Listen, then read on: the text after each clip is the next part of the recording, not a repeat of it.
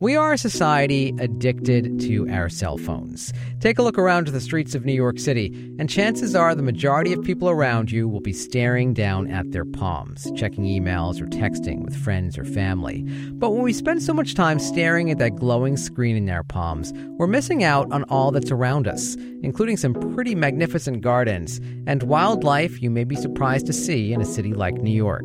You never know when a bald eagle's passing right over your head. That's naturalist and birdwatcher Debbie Becker. I'm George Bodarky, and this is Cityscape. We'll check back in with Debbie later in the show to learn more about the different species of birds you can catch a glimpse of in the concrete jungle. But first, let's keep our eyes on the ground instead of in the sky. You don't need to look very far to stumble on a bit of beauty in New York City. Just ask Betsy Pinover-Schiff.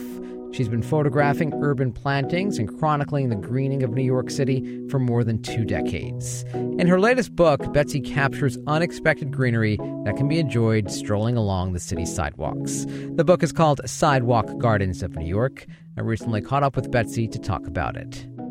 What inspired you to chronicle New York City's greening? Well, I began walking the city in the springtime.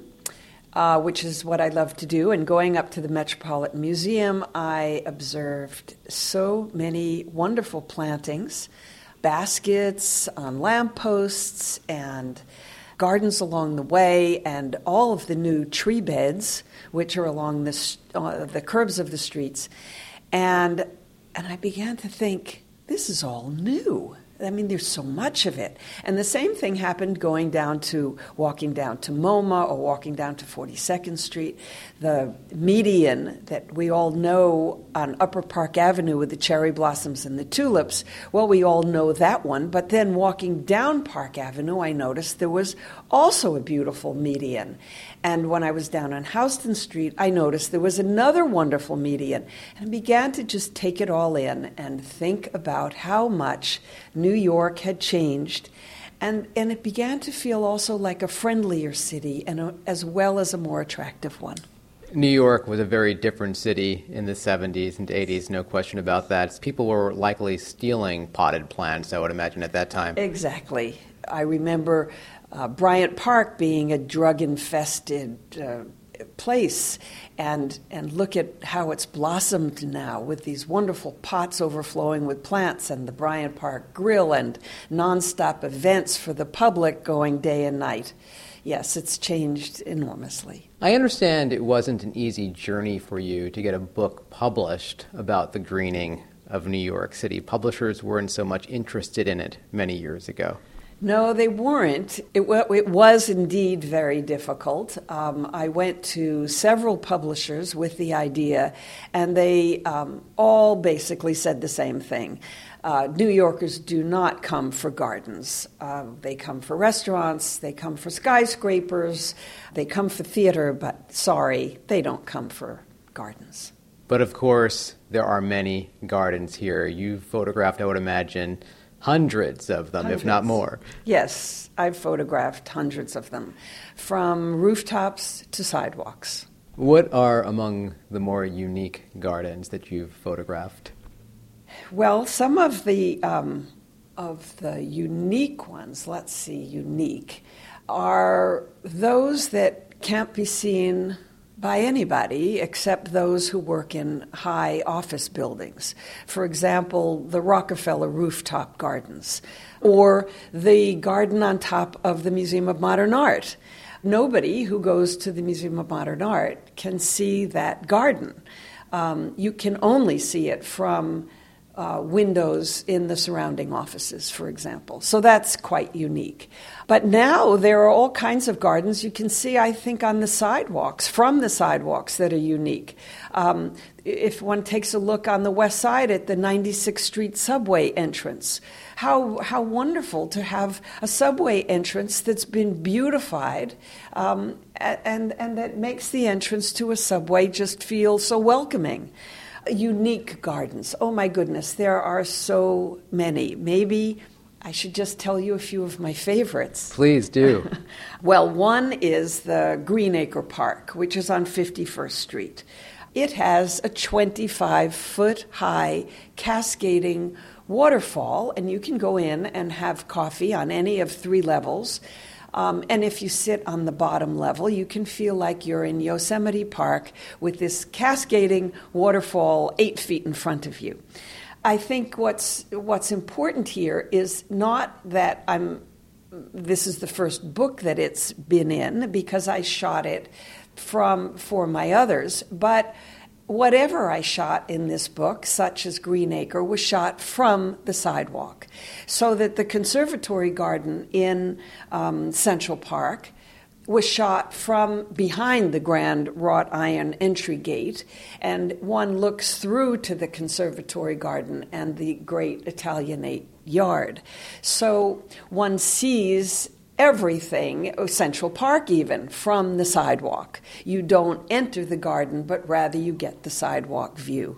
And that's the beauty of this book, Sidewalk Gardens of New York. Yes. You can simply stumble on these as you're making your way to the office.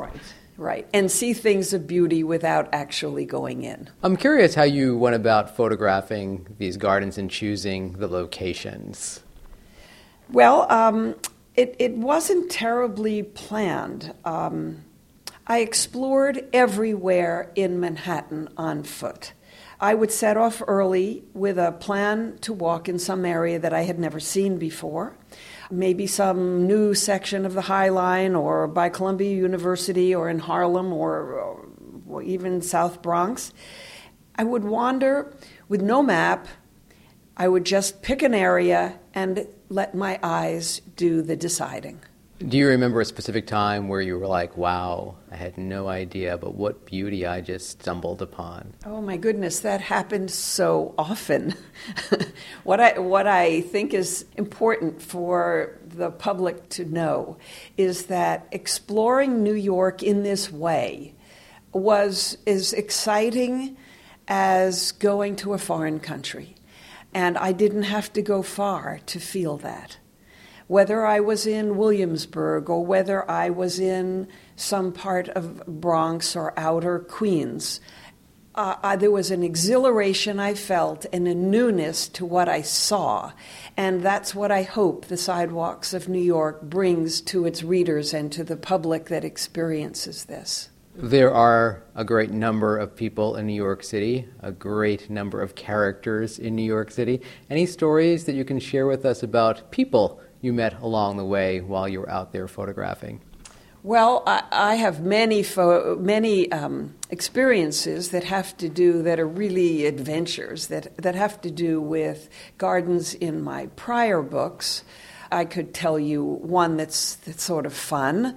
I did a book on Central Park, the landscape of Central Park seen from apartments above.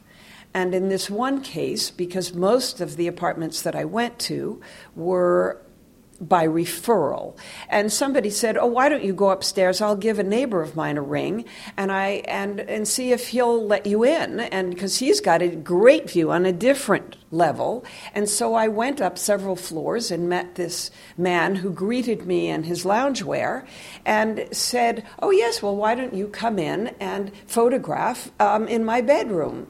And I went in and I opened my tripod as I do and looked out this huge picture window, and then I turned around and there he was on his bed watching me, and he said to me, "Now you won't tell my wife about this, will you?" And he's a very well-known lawyer, by the way. And I got so uncomfortable that I just packed up my things and as quickly as I could and departed. But I should tell you that photographing from people's apartments, for the most part, was an extraordinary, hospitable experience. New Yorkers were so proud of their views and so proud of their gardens. And what I learned photographing the sidewalks of New York was equally the case. People are so proud of their gardens, whether it's a park that they're working in or whether it's the little tree bed in front of their home. People love digging in the ground in New York City, and they get great satisfaction from the color, the textures that they're creating, and the beauty that they're helping to create for the city. Did you take time to observe how people absorbed these gardens themselves, how they interacted with them, how they simply used them to decompress, if you will, in great big frenetic New York City? Well, I noticed that particularly in the pocket parks and, of course, in the larger parks and in the community gardens. The community gardens, especially on Saturdays, are a real mecca for neighbors to gather, to have parties. And I talked to a number of people, whether they were people who were planting or whether they were people who were just enjoying their gardens, and had that kind of interaction. And in the pocket parks, I just was observing how much these new pocket parks, the benches, the new lighting, and so much is utilized in the city today as a place of respite and as a place of just enjoyment. We've had, no doubt, a lot of champions of greening New York City. Bette Midler, one of them, and her organization, the New York Restoration Project. And many others. There are many new garden conservancies that, in a way, have modeled themselves on the Central Park Conservancy. They're public-private partnerships, or where the private sector is committing money and committing resources of all kinds. You have the Highline Conservancy, and you have, oh my goodness, there are so many of them now. You have the Brooklyn Bridge Park Conservancy. You mentioned that some of the gardens that you've photographed over the years aren't visible from the street, and some of them, of course, are inaccessible to the public. Have you had any challenges over the years accessing parks? Any stories related to that? Many difficulties getting access. One of them, which is perhaps my most memorable, was back in the 90s, perhaps a year after the bombing of Oklahoma City, the Federal Plaza at Oklahoma City. I went down to Federal Plaza here in New York because I had heard that it had a wonderful garden that had been designed by somebody named Martha Schwartz. And I went down there very early, perhaps 6 o'clock in the morning, by subway looking for this garden, and I couldn't find it. And I went on all sides of this enormous block, and I asked security guards where the garden was, and they had no idea. And finally, when people began to enter the huge building, I said to myself, oh my goodness, I'm standing in the middle of it. Because it was so modern, and it was all green, but one really didn't see what one called traditionally a garden. And I opened my tripod and felt hands on my back and 2 security guards asking me very seriously for a permit. Well, I didn't have one, and they said immediately to close my tripod. I went up and down the elevator of that building, opening up each and every canister of film, showing it to the security guards, every piece of equipment that I had, going up and finally getting a permit. And it was challenging, and I finally was able to photograph down there. But what a challenge to do it. Right, that's a post-9/11 rule. You have to have a permit if you're using a tripod to take photographs. In many places, not all, but certainly, for example, down at Battery Park City, you need to get a permit. Or in Bryant Park, you need to have a permit if you are photographing professionally. You've also put out a book about country gardens. How drastically different are country gardens from urban gardens? I've done a lot of country photography, and in some ways it's not that different because for me at least, for me as a photographer, I'm just as dependent upon the weather and the light. And I'm wanting a focus, which I want wherever I am. And in the city, it might be the fountain, or it might be a statue. In the country, it may be the focus are the beds around a swimming pool, or the beds around the tennis court, or the grand terrace that somebody may have. But there are a number of differences because in the city, here we're in the most populated city in the world, or certainly in America, not in the world, but in America, and you've got people who are coming into your photographs all the time. So that's, of course, a consideration. And then you have shadows that are cast by skyscrapers, and sometimes, unbeknownst to you, a huge shadow suddenly appears in your photograph. And then you have, of course, what we mentioned before, the problem of getting permits or whatever the permissions are to shoot for professional purposes. So there are those kinds of differences, and they're often substantial. You have the bag lady who simply won't move, the lunch muncher who's enjoying their lunch. I mean, that's New York for you. Betsy, thanks so much. Thank you so much for inviting me.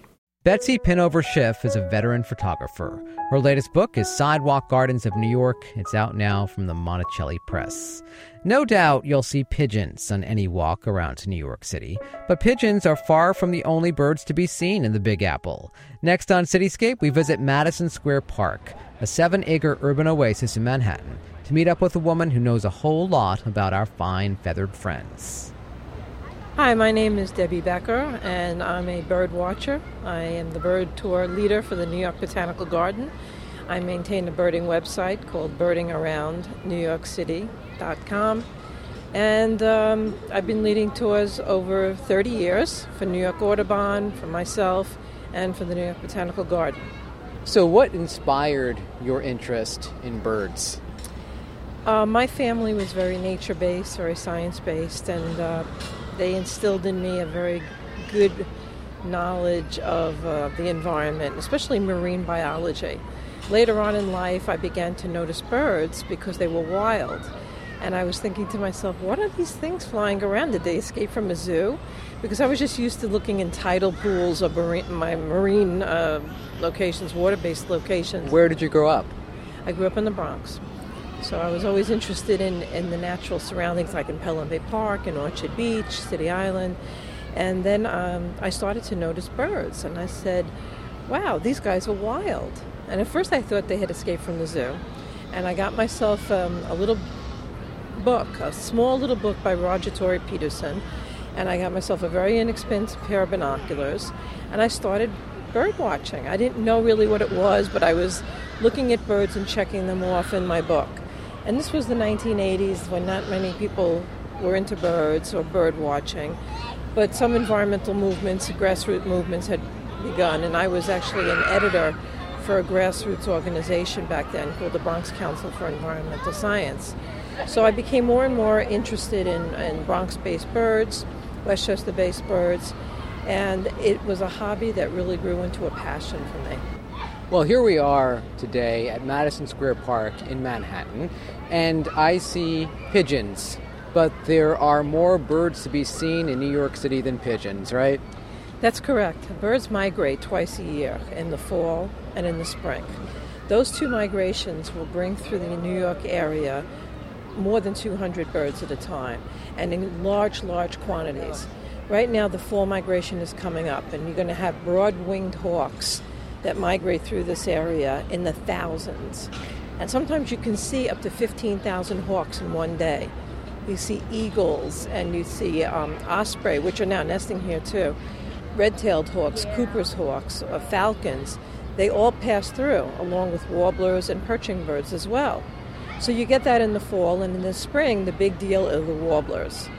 So basically, if you look around and you see the sparrows and you see starlings and you see pigeons, those are very common birds that were introduced to the New York area by the settlers when they first came here in the colonial times. They wanted New York to be more like England, so they brought over starlings and the house sparrow, which have become really native, if you will. Yeah. They're now native New Yorkers. They're native, but they're really not. Well, that's what I mean. But, you know, Yeah. by Ed Koch's standards, they're native, Yeah. right? They've been here longer than 10 years. Yeah, that's true, but they're not really welcome natives because they drive out the real true natives. Like the eastern bluebird is our state bird, but you don't see any in the parks here because the starlings have pushed them out of the holes they drill in trees to nest, or if there's any kind of nesting area. Starlings are extremely aggressive. They'll push anybody out. So what are among the native birds here in New York City that are still plentiful? We have cardinals, the northern cardinal. We have blue jays. We have mourning doves. We have a lot of migrating birds, the red-winged blackbird, the grackles, rusty blackbirds. They migrate, but some of those birds, and the American robin, can't leave that out, have been staying around more and more. Like the American robin is evolution in process. You could actually look at the robin's history for the past 20 years and see evolution right in front of you. They have adapted to the global warming climate that we have now. So instead of migrating back and forth to Florida or southern states and coming to New York in the spring, they are here full force during our winter now. And they've adapted from running on the ground eating worms to going up in trees and eating nuts and berries. That is adaptation, that is evolution. Talking about adaptation, we have parakeets in New York City, monk parakeets, or the New York City parrots, some people call them. Those actually were escapees, and they were in JFK, and they escaped from wherever they were transporting them to. They were probably captive birds from another place, which unfortunately happens. And they have really adapted to some areas of New York. I know that they're big in the Bronx and Queens. There's large populations of them. And they like to nest where there's heat and lights. So if you have baseball fields, you see them nesting around the lights in the baseball fields. What are among the biggest threats to birds in New York City? 2 words: habitat destruction. Who or what is destroying the habitat? We are. People. Every time you see a lot, what you would call like a junk lot, go down and a building go up, believe it or not, that's habitat destruction. Every time somebody fills in a swamp or a marshland, which are the most valuable piece of property we have here ecosystem-wise, that's destruction of a habitat. And even when you take a parkland and you mow it down just for grass and you don't leave shrubbery, that's destruction of habitat. Because birds need shrubbery to hide, to feed, to build nests and reproduce.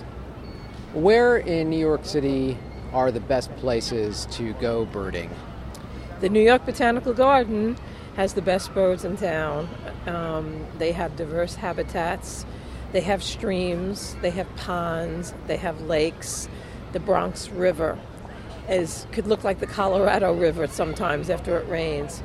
They have meadows, they have forests, the Thane family forest, rock garden, swale. There's so many areas that are different from each other, and their ecosystems backed up to each other at the garden, that you can find a wading bird, a shore bird, in one place and turn around and find a hawk right to the other side of you. It's just amazing. Other areas include Pelham Bay Park for owls, although the Botanical Garden has been having many owls lately. Pelham Bay Park is a rocky area. Some of the rocks there are glacial, and they have a lot of ducks and a lot of seafowl. You could get a lot of shorebirds out there and a lot of owls. That's really what that area. Central Park during the migration, during spring, is excellent. I mean, everybody goes to Central Park for the first 2 or 3 weeks in May. That's a birding paradise. Might we ever be surprised in a park like this, Madison Square Park, by a bird that flies through? Definitely. Even though we don't see one, there's probably a red-tailed hawk hanging out in a tree right now. And on the lawn in front of us, we see lots of activity with the sparrows. I've seen grasshopper sparrows here, which are uncommon. And grasshopper sparrows? It's a tiny sparrow, and it has no neck. It looks like it has no neck. It's very colorful. I've actually spotted one in the area we're standing. We get white-crowned sparrows, Lincoln sparrows. Sparrow season is coming up. They're my favorite birds. Why are they your favorite birds?